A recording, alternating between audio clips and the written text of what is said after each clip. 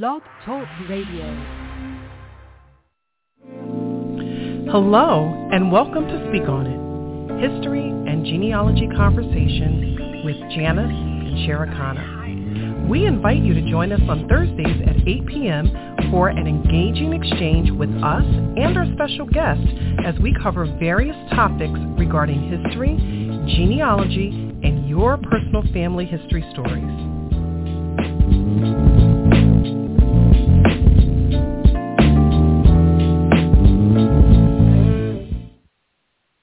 Hello, I'm Janice Gilyard. And I'm Cherekana Feliciano. Welcome to Speak On It, History and Genealogy Conversations with Janice and Cherekana. Thank you for joining us. And don't forget to find us on Facebook and Twitter. Today, we are joined by our guests, Akosua Moore and Kimberly Morgan. Kimberly N. Morgan is a professional and genetic genealogist specializing in African American research and DNA analysis.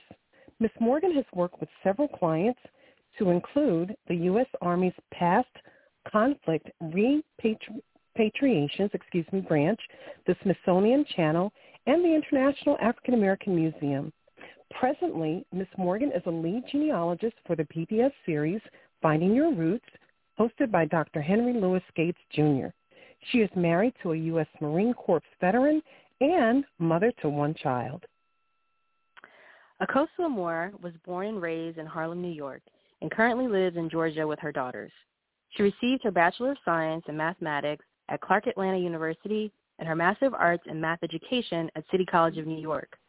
Akosua loves researching her family history and has continued her work with other African American genealogy projects and families in the Low Country and beyond.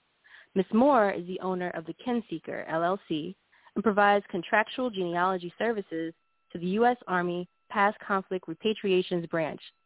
In 2015, she had the opportunity to do contractual genealogy on a special project for the producers of Finding Your Roots with Henry Louis Gates, Jr., and now currently works as an associate genealogy for the PBS series. Welcome to Speak On It, Akosua and Kimberly. Good evening. Thank you for having so me. much. Thank you for having us. It's a pleasure. We are so glad you were able to join us. Yes, so excited to have you ladies join us tonight, and we're going to get started with our questions, and just so excited in terms of what a phenomenal story, history that the two of you have, and our connection is just unbelievable. So our first question for tonight is, can each of you share with us what was the spark that got you interested or curious in doing genealogy and your family history research?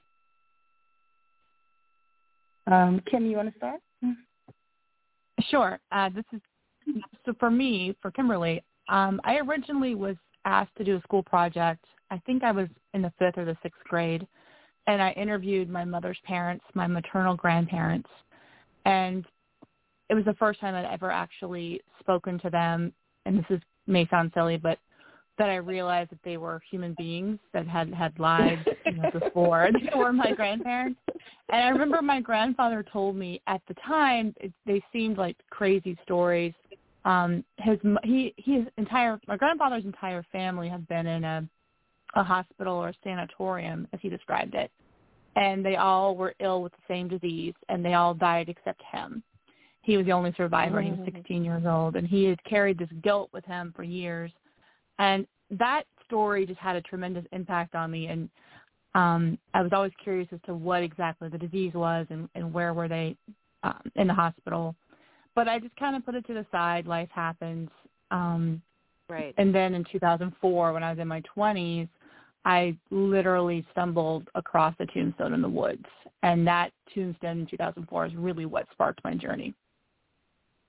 And we will definitely be getting to that. And Akosua, right. How about you? I was part of a organization called Sojourner Truth Adolescents Rights Society, and with a group of friends, and we were getting ready to be participants in a rites of passage. And one of the assignments for us was to interview our elders in the family and create a family tree. And so I did not have any living grandfathers, but I did. Both of my grandmothers, maternal and paternal, were living. And I interviewed them and created a family tree. And that family tree ended up in our keepsake book as we went along and continued on with our classes and preparing for the rites of passage. And then, years, this was when I was 14 years old. And so now time has passed on and things have changed. And, over the years, gathering around with family, we've, me and my cousins and, we've always heard stories and listened to our parents and, our aunts and uncles and talk about, just people in the family. And we were all very, very close to our grandmother. Her name is Rosalie Deacle Smith. We called her Mima. And we listened to her stories also. And although we were young, and we were probably looking and seeming very uninterested, a lot of those things stuck with us. And so the stories that she told when it was time for me to prepare my family tree, and then combined with years later while I was pregnant, Ancestry.com becoming available to us, I used that exact family tree and those stories to begin my research into our family history. And from that very moment, literally, of putting a couple of names into Ancestry.com, it turned into a whirlwind of just emotion, because the stories that my grandmother told were coming to life. Wow. And so ever since then, I have been, part of this, this amazing, amazing journey. Yes, it is an amazing journey. I wish you said you were 14 years old when you started. I would have given anything to be able to go back, because I didn't start until I was like in my 30s. So to capture all of that at 14 and to be able to put that into a program is just so powerful. And like you said, it is almost like a book that comes alive to you once you start this work. So I applaud you for doing that, both of you, for starting so early and then looking at the journey, how your journey has progressed so far. So anyway, I won't get stuck on that, but man, 14 years old, I would trade that at a heartbeat. Yeah, and I was going to say these are two perfect examples of like why it's so important for, the kids to try to talk to kids or engage them in family history research, because you never know, where conversations can lead. So you two are connected. This is a really, really cool story through family research, but specifically through research of a man named Stephen Binyard, who is an ancestor of Akosuas. So for Kimberly, you mentioned this briefly about stumbling upon the tombstones. So this started with you with a long walk from a parked car. So part one of that is, can you tell us about what happened and how you got started on that research journey? Sure. In 2004, I was dating a gentleman who was in the military, and he lived on a military base, federal property. And when I would go over to meet him, I would park my car in the parking lot, and I had to walk past a densely wooded area to get to the door of his apartment, his dormitory. And I would knock on the door, but I had to walk past these woods first. And you couldn't even see, a foot or 2 feet into the woods. It was very thick, very dense. And every time I walked by, the woods would be to my right. I always felt like people were watching me. It was a very intense feeling. It wasn't negative. It wasn't scary. It was just very intense. Right. And I remember at one point I would put my hand up to the side of my face so I couldn't see the woods out of my peripheral vision because the feeling was so intense. And I mentioned this to my then boyfriend at the time, and he basically said, "You're crazy. There's nothing in the woods watching you. There's no reason to be scared of the woods." He said, we're going to, the next day, he took a machete, and he's like, "I'm going to show you that there's nothing back here." So we went back in the woods with, our snake boots on and this machete, and maybe 100 yards into the tree line, as he's hacking away into the woods, we come across a tombstone, and it's a solitary tombstone. It's by itself. It's old. It's dirty. It's covered with, moss and fungus. But I recognized it as a tombstone that had been provided by the United States government for a military veteran. My father was in the military. I live in a town that has a national cemetery, and tombstones that are provided for military veterans have a distinct look to them, and this was one of those stones. And the name said Stephen Binyard, USCT.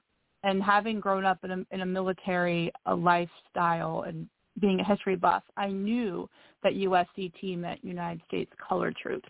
So I realized I was looking at the tombstone or the grave of a black man that had served in the Civil War for the Union Army. And I just immediately was hooked. I have to know everything I can about this person and why he is buried by himself, it looked like, in these woods on what is now a military base behind barracks or dormitories for military officers. So that's where it began for me, and that was summer of 2004. Okay, so then summer of 2004, you find the headstone. So then part two, Akosua, what did you know before meeting Kimberly? What did you know about Stephen Binyard? Well, my deep dive back into the research was in 2007, and so that was really when I even became familiar with USCT, just basically doing the research and building the tree on Ancestry. I actually never heard the official name of the African-American soldiers that fought in the Civil War, and, I never really knew what that official name was. It just wasn't something that we were taught. So when I started to realize that there were several men in my family tree who were United States Colored Troop soldiers, I also learned at the same time that some of them had pension files, and some of them had widows. And when I realized that this was a thing and that these pension files were real and that they were housed at the National Archives in Washington, D.C., I was absolutely amazed. Researching that, you find out that is something that you can actually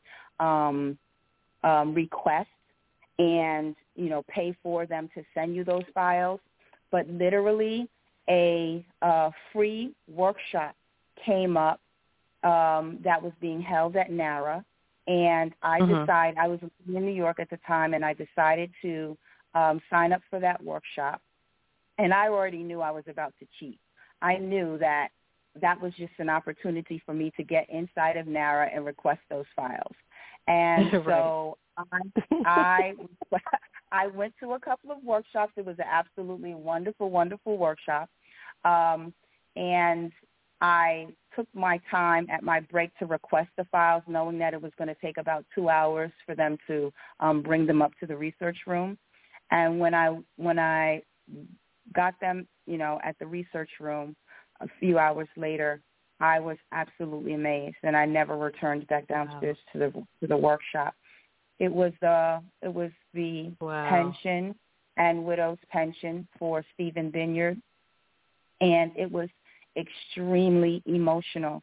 And I made copies of over 100 pages of paper that were the actual original pieces of paper that someone had written on through dictation from my family members. And so even now I get the chills because it was a very, very emotional, happy, difficult, mad, sad, range of emotions. Yes. At that time. And that's how I became familiar with Stephen Binyard. And I actually carried those files. I mean, I was a teacher in New York at the time, and I never let go of that yellow manila folder with those 11 by 14 sheets of paper. I carried them every It made it feel like they were actually with you, that you were literally carrying them with you. Every single day, yes. Yes. Mm-hmm. Mm-hmm. And so how did you two end up connecting? Well, this is Kimberly. Yeah, okay, go ahead. Do you want me to? Yes. So Akosua had been, so after I stumbled across this Stephen's tombstone in the summer of 2004, I didn't really know how to do genealogical research. I just remember I had a wonderful high school history teacher, Judy Copeland. She's still alive. Thank you, Miss Copeland. She did research, and I remember her saying, just go to the library. The librarians will help you. So I went to the local library, and the first thing that the librarians helped me find was Stephen's obituary. And there had been a little obituary in the local paper saying that a man named Stephen Binyard had drowned in December of 1882. And as soon as I saw that he drowned, it further, I mean, I was already invested in this, but it further sunk me in. I wanted to know everything about him. How did he drown? How did he end up buried where he was, etc. So I just started teaching myself how to do research. It was a lot of trial and error, a lot of just knocking on doors, sitting in court, courthouses, sitting on the floor of the deeds room, just trying to figure out how to read a deed, sitting in a probate court, trying to figure out what these records mean in probate, knocking on people's doors going, do you know this Binyard name? I was trying to find a living descendant of Stephen Binyard, and it just didn't seem like it was going to happen. And Akosua mentioned she carried that manila folder of Stephen's wife, Jane, her widow's pension around with her. I had this sad little black binder. It was a sad binder. It was like duct taped together, full of everything that I was gathering. And a lot of it was not even really relevant material. I didn't even know what was pertinent at that point and what wasn't. I just kept everything. And I would drag it to work with me. And at the time, I was a 911 dispatcher, and I was working overnight. And my partner, Norma, remembers me dragging that binder in there, just sitting there reading it, just hoping like something would pop out, like some kind of clue would just show up, and I would, I'd see something I hadn't seen before. This went on for about a decade. I got married in the meantime, not to the boyfriend that went into the woods. It was different. We got married, moved to Japan, came back, and when I came back to the States in 2013, I picked up the research again. And my husband was deployed to Iraq, and I was alone, and I couldn't sleep one night. So I started looking online again for more information for Stephen Binyard, and I was on Ancestry.com. And I noticed that I had not checked the message boards on Ancestry.com in a long time. So I looked again, and I saw a message from somebody who their username on Ancestry was AKOS, A-K-O-S, and there was no, picture with it, so I couldn't tell if it was a man or a woman. But this person had posted a message, in 2007 saying, I'm looking for information about Stephen Binyard of Beaufort, South Carolina. My great-great-grandmother, Dorcas, was his sister. And this person was describing the Stephen Binyard whose grave that I had found, or I was pretty sure she was, or they were. And they also had a private tree on Ancestry that included Stephen Binyard, and I couldn't access that tree, of course, because it was private. So I sent this person a message, and I was like, hey, this is going to sound crazy. Explain how I found this grave and started doing this research. And I thought maybe that the Stephen Binyard I had been researching was the same person she was looking for information on, that he was the brother of her great-great-grandmother. And I gave them my phone number, and I honestly did not think I would hear anything back. It had been so long. I sent that message in December 2013. That message had been posted on the message board in 2007. So, but within a few weeks, within a few hours, I think, I got a response from Akosua. But what was that feeling like, though? What was it like, oh, my God, is this really happening? Or, what went through your mind? That I had found somebody that was researching him. I was really excited, but I was also trying not to get my hopes up because it had been so long since that message had been put on the message board. And I almost didn't even want to hope that this person would have any clue what I was talking about. Also, a lot of people along the way, when I would go to the library or the courthouse or whatever, I'm a white woman, and I would go in and say, I'm researching this man who was in the colored troops, and they would just look at me like I was crazy. I had a reputation as the crazy cemetery lady. It was so I didn't know how this person might perceive what I was doing. what my intentions were. But I was very excited. I was hoping it would turn out to be positive. And Akosua, what was your reaction? Yeah, where are you in all of this now? I actually was our family celebrates Kwanzaa ever since I was pretty much born, and my mother does a breakfast. We call it the Imani breakfast on the last day of Kwanzaa, and after we have that celebration, because it's so many people here, we host, we were hosting 35 to 50 people in one house and cleaning up. And literally, I was at my mother's house, and I, taking a break in her office, and both of us were sitting in the office, and I just happened to get on her computer and go on to Ancestry. I mean, literally, it was probably like January the 3rd or 4th or something like that of 2015. And I went on Ancestry, and I saw I had messages. And I started to read the message to myself, and then I just couldn't believe what I was reading. I could not believe it.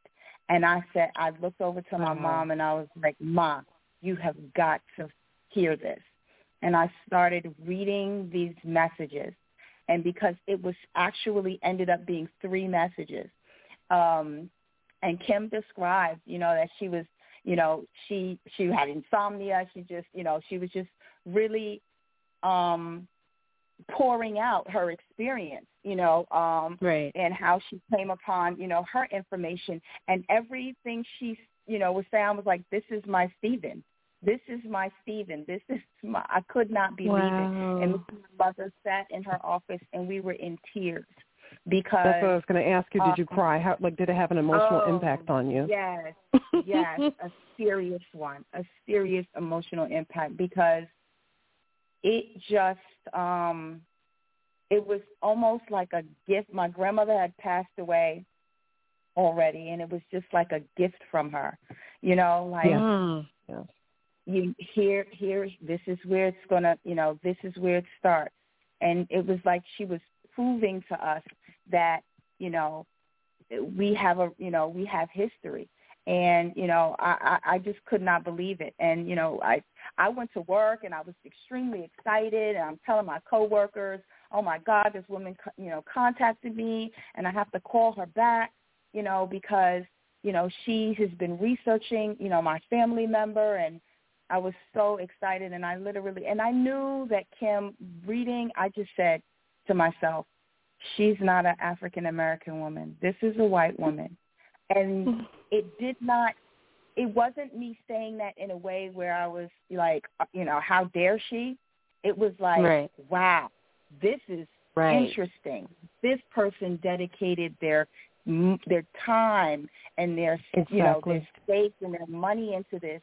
And it was extremely spiritual. And, she has no, blood connection to my people, but she put her heart in it. And that was what mattered. That was what mattered to me, and that was what mattered to my mother when when we were reading these messages from Kim. And so from that very moment, Kim invited us. There was a spiritual connection. I always say that, that God and our ancestors, it doesn't matter. God and our ancestors will use whatever methods, or I always like to say by any means necessary to connect us when we're passionate, when we can't just like having the insomnia, you can't rest or you can't let go. Right. I always just say there's a calling, like it's a calling, it's a special anointing that we're supposed to do it. And so it doesn't matter, however it's going to happen, it is going to happen if we're open and willing. And so the connections are just so powerful, and listening to the two of you and how everything just came together, it just blows my mind. And the first time I heard about it, I was like, what a phenomenal experience. To me, the story belittles it. What a phenomenal experience to have. Yeah. And I do feel that our ancestors and God looks down and says, here's your gift. The gift that keeps on giving, here's your gift. Yeah, we're definitely guided. Every time something happens, every time something great happens, and many great things have happened since that very moment. Many great things. We have definitely, we thank the ancestors for this, and we ask them and we talk to them, We know how to speak to them and ask them for what it is that we want, out of this. And we have gotten so much. That is just amazing. Just an amazing story. And so how did you actually, the two of you, meet, like, the first time? Oh, so immediately after I responded to Kimberly's messages, Kimberly invited us down to Beaufort. I live in Georgia in an area called Snellville, and she invited us down to Beaufort, and we to my house, to my house, to her house, right, to her house, like stay in the house. Yeah. And so we said, I said, oh, well, I have some days off during the Martin Luther King, weekend or whatever. And she was like, that's when you need to come down. And we literally, me and my mom and my children, all three of my children, we drove to Beaufort, 3.5, 4 hours. And my mother dropped me off at Kim's house. And then her and the kids went to my cousin Elaine's house, that's not too far right there in Port Royal. And we literally, me and Kim, I came in her house, not even, I don't know this woman from a can of paint. And I had my bag, my luggage, and all of my research materials. And we were right there at her table. It was just, as soon as she walked in the door. That's how we met. Yeah. On the phone with Akosua, it was like I had known her my entire life. And I just knew. Wow. I just knew. So, that's why I felt comfortable inviting her to come to my home. And when she walked in the door, it was just like I said, like I had known her. And she pulled out this black research binder. And I said, I got my black research binder. And it was like peanut butter and jelly. Everything that she had complemented what I had, vice versa. We had been doing such similar work for a decade. But it was just, we just clicked. Our children clicked. Our children became very good friends. We became very good friends. Listen, I have shown up to this woman's house in Atlanta. The first time I went to Akosua's house was 2016 when I had to leave my home because of a hurricane. And I had, how many animals? 9 animals with me at Akosua? 9 4 animals. dogs, 5 cats. Oh, my goodness. And a 4-year-old. And I rolled up to Akosua. She said, come on up to my house. And I rolled up to her house in this clown car with animals. And she welcomed me into her home. So, we're friends. Oh, I didn't see that coming. Yeah, we're friends. Yeah, we're friends. And it's just been, we've just clicked. She's the sister I never had. I don't have sisters. Aww. And she's just the sister I never had. And her daughters are the sisters my child doesn't have. And it's just been, we just clicked from that moment, just clicked. And that is so beautiful. Yeah, like she said, so many things, so many great things have happened since then, and we always say it's, Stephen, and then Stephen's sister Dorcas, who was Akosua's great-great-grandmother. Like, we, like, they're looking out for us. Yeah, definitely. And it's just amazing that the two of you were just doing this parallel research and, not aware of each other, and then the way you just came together. And one thing about message boards, Ancestry message boards are like such a great tool.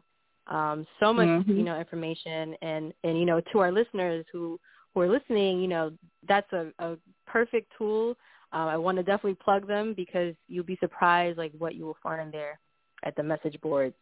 So we'll take a quick break right now, and we will be back shortly with more with Kimberly and Akosua after our quick break. Hello, and welcome to Speak On It, History and Genealogy Conversation with Janice and Cherekana. We invite you to join us on Thursdays at 8 p.m. for an engaging exchange with us and our special guest as we cover various topics regarding history, genealogy, and your personal family history stories.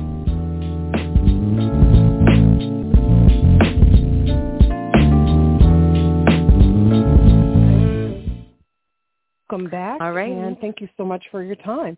We want to go to our next question, and both of you ladies can take a turn at this answering, and that was basically, what did your research reveal about the larger Black community buried in Edgerly and surrounding areas?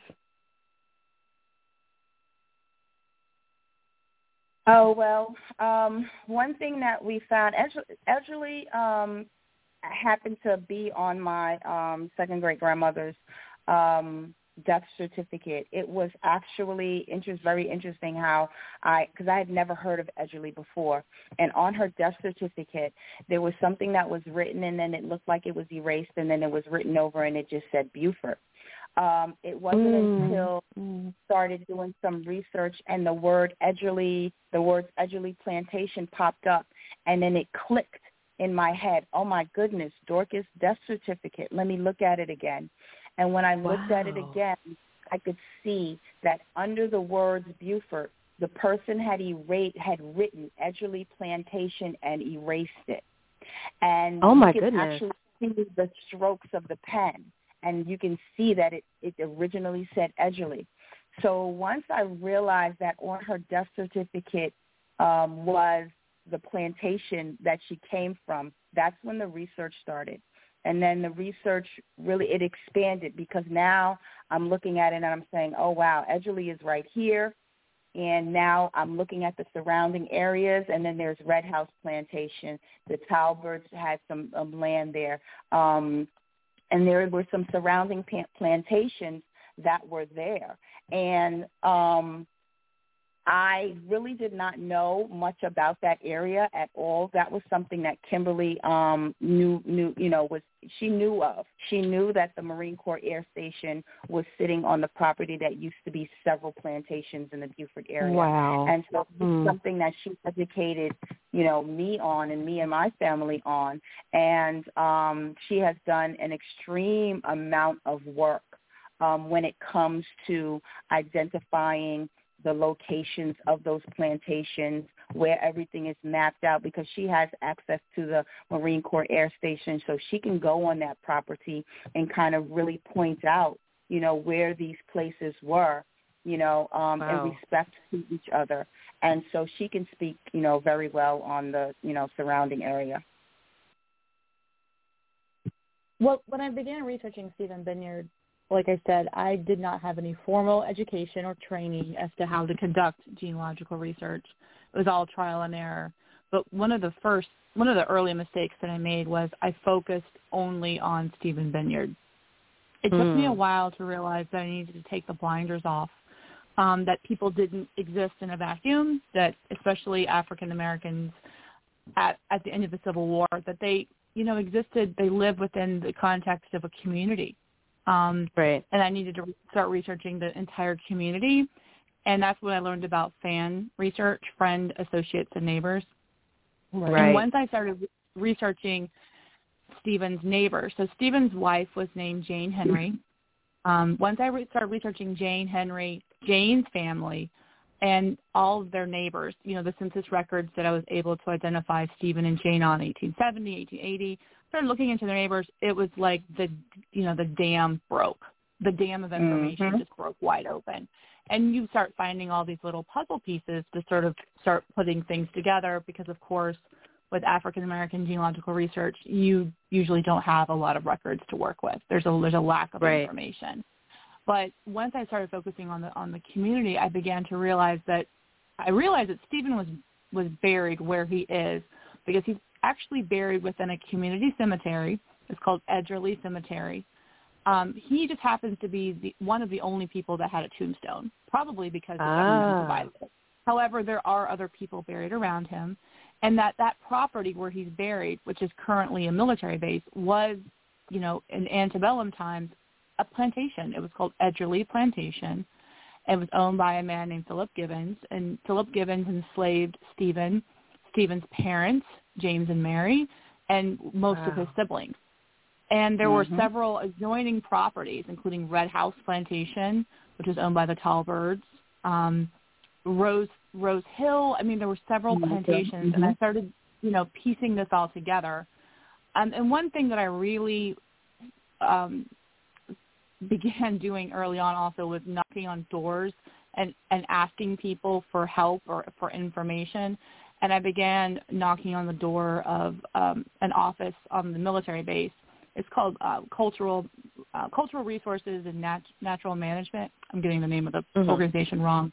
Basically, they're game wardens on the base, but they also handle the cultural resources, including the cemeteries.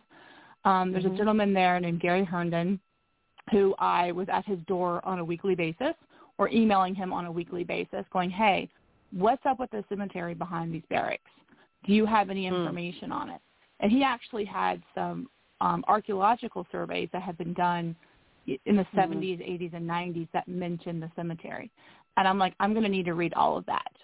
So I was in his office constantly reading these reports, and we were able to, Akosua and I tracked down some living descendants, some of Stephen's extended family, and get more information about that area. And so, yeah, we realized that there was this huge community of people. It just kind of snowballs. You know, you start with one person, and then you start picking at these loose threads, and it just snowballs. And now we probably, between Akosua and myself, we've probably done the genealogy of most African Americans on this side of the county, of Beaufort County. Wow. And just so everybody knows, Kimberly is a force to be reckoned with, and she is so powerful in everything that she does. And this is just a real quick insert that when I discovered, I think it was actually my first U.S. colored troop, and I made a post on Our Black Ancestry, the next thing I know, I wake up the next morning, and Kimberly is there with flowers on the grave site and giving me the history of the area. And I'm going, who is this woman? Like, where did she come from? Like, she was literally my genealogy angel. And Kimberly, just so you know, I did actually make it to the cemetery a couple of years ago. I found out I had a cousin that lived there and connected with her. And our family history is extensive. I actually have an ancestor who was a Freedmen's Bureau teacher that was sent to that area to teach the formerly enslaved people. So you are an amazing soul. The work that you two ladies are doing is outstanding, and I am forever grateful for that. And I've shared it. I shared it in our previous conversation, and I'll also share it now. You deserve all of the good things that are coming back to you because you give from your heart to help people with genealogy, and I was a recipient of that help, and I'm forever thankful. So God bless you, and keep doing what you're doing, and we'll continue with our interview, but I could not let that, I was not going to let that go by. This woman shows up on Our Black Ancestry videotaping, giving me the history of that entire area and how, you know, when Port Royal and when the folk, you know, the formerly enslaved people were freed, and I was astounded. So keep doing what you're doing, and I wish you and Akosua all the best. You're just phenomenal women. Thank you. Thank you so much. Thank you. That is awesome. Yeah, we got to give folks their flowers now, you know? Absolutely. Now. Absolutely. Yes. So, Akosua, you mentioned that you grew up in New York City, fellow New Yorker, and you obviously have, you know, these family roots in Beaufort, South Carolina. And, you know, when we spoke previously, you talked about, you know, visiting, like you were somewhat familiar with Beaufort. How did it feel to find out that Kimberly not only found your ancestors' headstone, but she also lived in Beaufort? Like, what was returning to Beaufort like for you? I had only been to Beaufort growing up probably about 2 times. My mom and them would go all the time. My grandmother had moved from Beaufort when she was 18, moved up to New York, and she had all of her children in New York. And then as we were growing up, my grandmother moved to Seattle, Washington, and then she would come back during a certain amount of time, and then she would go down to Beaufort because her sister still lived in Beaufort. And so I didn't really visit Beaufort that much. I had some cousins who would go down there all the time. But when I found out that Kim actually lived in Beaufort and that she was there, you know, feet on the ground with this, I found it to be absolutely amazing. And it was a learning experience for me.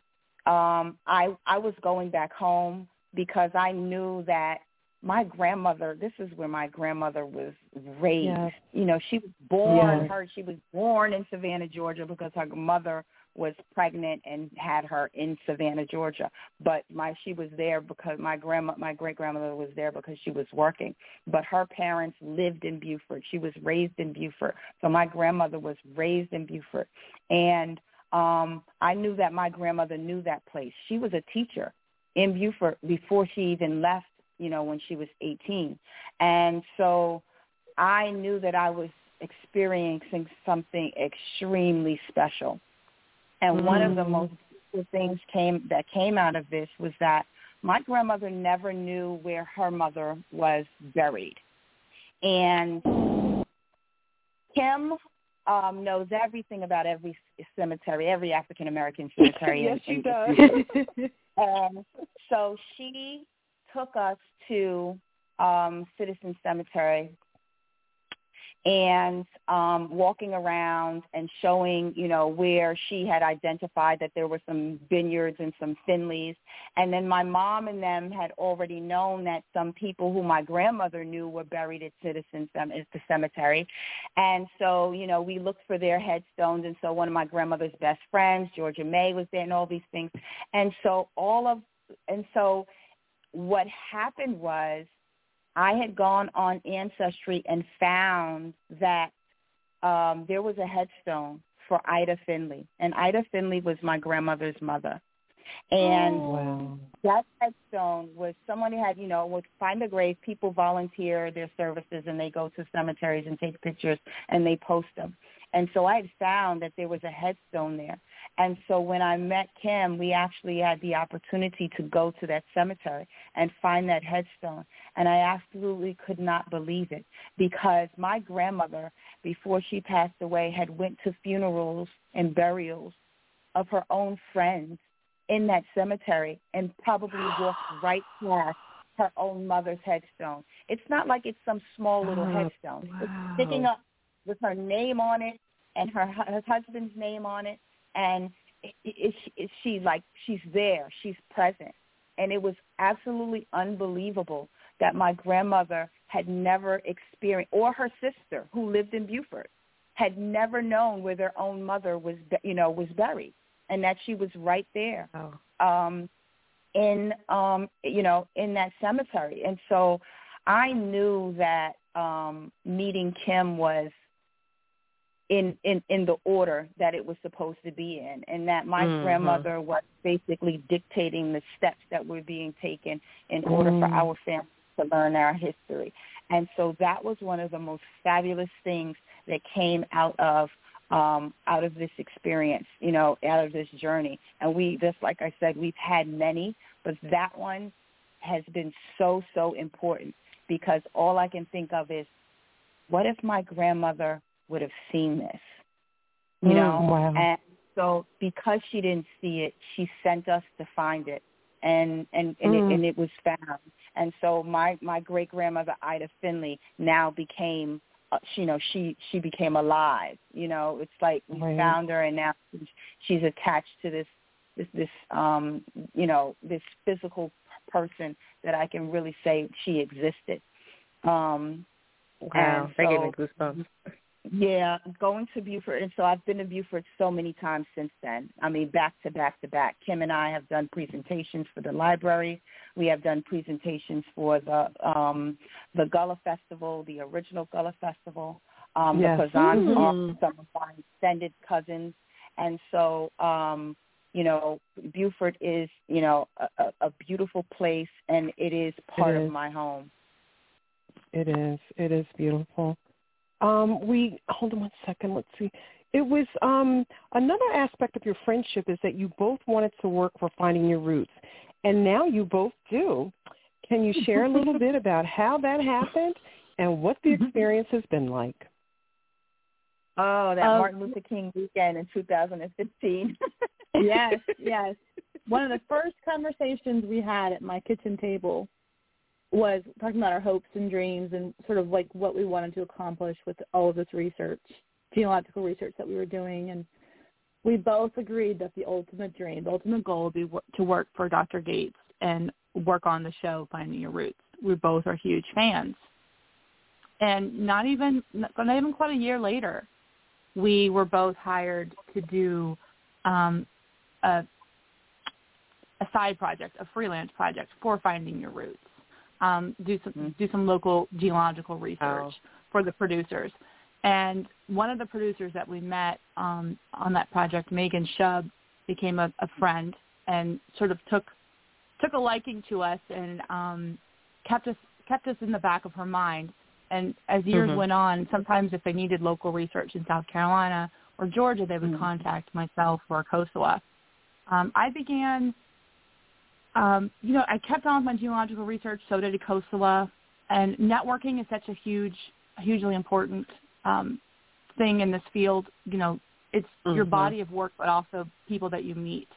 And so as a result of contacts that I've made through years of, this has been years. Akosua and I both have been working at this for almost 20 years. So I made some contacts, and I ended up being personally recommended. There was an open position on Finding Your Roots' genealogy team in January, February 2020, so almost 2 years ago. And I was personally recommended by C.C. Moore, who's the DNA expert for the show, for the position for Finding Your Roots. And I was hired. She's amazing. She's incredible. She's one of the most amazing human beings on this planet. And she's been an incredible friend and mentor and colleague and supervisor. And so she recommended me. I was hired. It's been incredible. I genuinely love my work, my colleagues. And Finding Your Roots is a team effort, and our team is composed of really amazing people. And I knew from day one, I told Akosua, you need to be on this team. And I'm going to run my mouth about you and how amazing you are so that by the time you're hired, everyone will know your name, know everything about you. And so several months ago, there was an opening for an associate genealogist, and I recommended Akosua. And I was beyond thrilled when she was hired and became part of the team. So, yes, we did achieve that goal, 7 years later, 8 years later.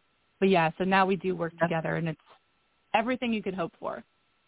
Yes. I believe that. I've been following you and your journey and your story. And, I said to Cherekana, there are these two amazing women that we have to have on our show and come on the podcast. And I'm telling you, I've been impressed by your journey. Just so impressed by your story tonight and everything that you have shared with us. It's encouraging, inspiring, and, for all of our listeners, it is so important to do the work. You never, ever know where your journey is going to take you. And so we just want to close finally with some parting words from each of you to share with our listeners your inspiration or encouragement to them. I just would like to say, like you said, do the work. The work is important. Make us a spiritual connection to what it is that you're doing. Ask the ancestors, for what you are looking for. It's from the heart, and I can't thank, the people around me enough. My family has been absolutely incredible, when it comes to this journey. We even had and Kim helped. She was right there. She helped us plan this. We had a wonderful, wonderful family reunion in 2018, right on the Green Court Air Station, where we're a family who we had never met, who had never met each other, connected. And so it is so important to me to share with other people that you need to know where you come from. You need to make sure that this is something that you include in your life, because it has changed my life. It changes how I think about things in this world. It changes how I function and how I move. It has changed the relationships that I've had with people. And to be honest, right now, I love my life. Things are tough. Oh, and, that's great. That's beautiful. But I do. I love my life. And so that's where I'm at with that. That's what Finding My Roots, has done for me. It's made me love, this life and love the life of those who have come before me. Girl, you better speak on it, because you just preached the whole message right there. And we can't even, Bernice is our producer, but let me tell you all something. What she just said, we all on this call, on this podcast, can attest to it, because we had a major announcement before this even started, before the entire podcast started tonight, about our producer actually being connected to Akosua. So you cannot tell me, tell me that this is not like a divine calling to do our family history and research, and you never, ever know who you end up being connected to. So, Kimberly, your parting words, please. My parting words, Akosua spoke so eloquently. I would say, just to echo what she's saying, do the work. You know, the value is there. The journey is beautiful, even if it's a disjointed journey where you have to put genealogy down for a little bit because life gets in the way. Just keep on. You know, it's a marathon, not a sprint. Keep doing the work. And let it be your refuge. Genealogy for me really has become a refuge. No matter how crazy the world gets or what things are happening, I can always dive into the research. And, you know, it's 1865 again, it's the end of the Civil War or War II. So let it be your refuge. You don't have to be rich or famous or have some type of direct access to NARA. You don't have to live in D.C. We were ordinary people. I'm an ordinary person. You know, I had budgetary constraints. I have a child. I had limited free time. I mean, I didn't even have Stephen Binyard's wife's pension file. I didn't have a copy of it because I couldn't afford to order it from NARA. So, I mean, that's, you know, so don't think that just because you come from a humble place that you can't achieve things. You can. It's if you have your heart is in it and you have the enthusiasm and you have the drive, you can make a way. You can make a path through the woods and, you know, and get to the place that you want to be. And, of course, having wonderful people around you. And you'll meet wonderful people on a journey like Akosua.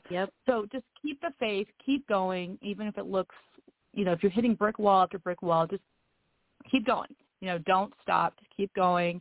And never give up. If there's something that you really want, just keep working towards it. Because like Akosua said, I love my life. I'm almost 45 years old. And I'm, you know, I have my dream job. I love my coworkers.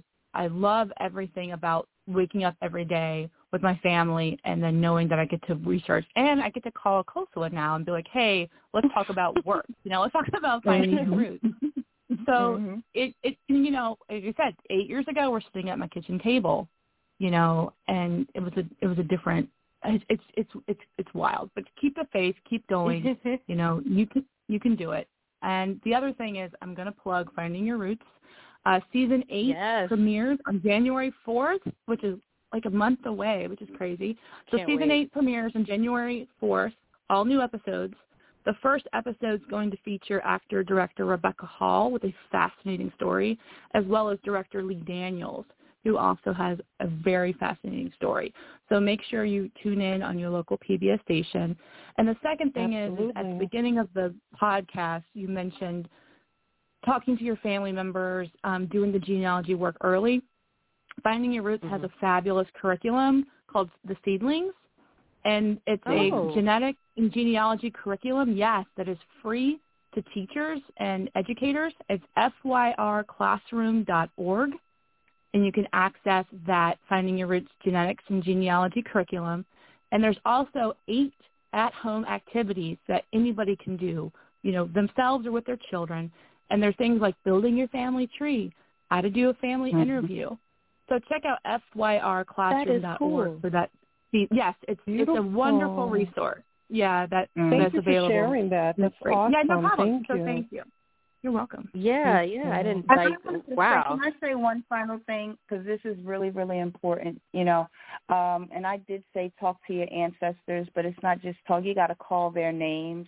You know, in this podcast, we mentioned Stephen Binyard, and we mentioned Dorcas, his sister, and we mentioned my grandmother, Mima, and we mentioned Ida Finley, and we mentioned Hannah and James, you know, and Mary, and I'm adding some names on Mary and Charles because these are the people who are responsible for this journey, and it is extremely, extremely important to make sure that you call the names of your ancestors. You have to put them out there in the open so that they can know that you're present, you know, and that you're here and that you exist and that you recognize who they are. It's just, I mean, I get chill bumps every single time, and I know that my family, you know, that's something that's important to my family, and so yes, just like Kim said, dig deep and make it this your refuge, And yes, we hear you. That. We hear you. Speak on it, my sister. We hear you. And you'll benefit. It'll be wonderful. Mm-hmm. Well, thank you so much, Kimberly Morgan and Akosua Moore, for sharing with us and our listeners. We want to congratulate you on your research discoveries, your friendship, and landing your dream job. I mean, this is like the trifecta of amazing. So, and we want to, we wish you continued success and just happiness in all your future endeavors and projects. For our listeners, you can read more about Akosua Moore's research journey at her blog post entitled Speaking of My People, a granddaughter's journey into the lives of her Low Country ancestors. And you can read more about Kimberly Morgan at her blog post entitled Speaking with the Ancestors, The Journey Begins with a Tombstone. Both posts can be found on the International African American Center for Family History webpage, and that's cfh.iaamuseum.org. We thank you for joining us, and we look forward to sharing with you during our next segment of Speak On It. Speak On It is a podcast and is immediately available to listen to at your leisure.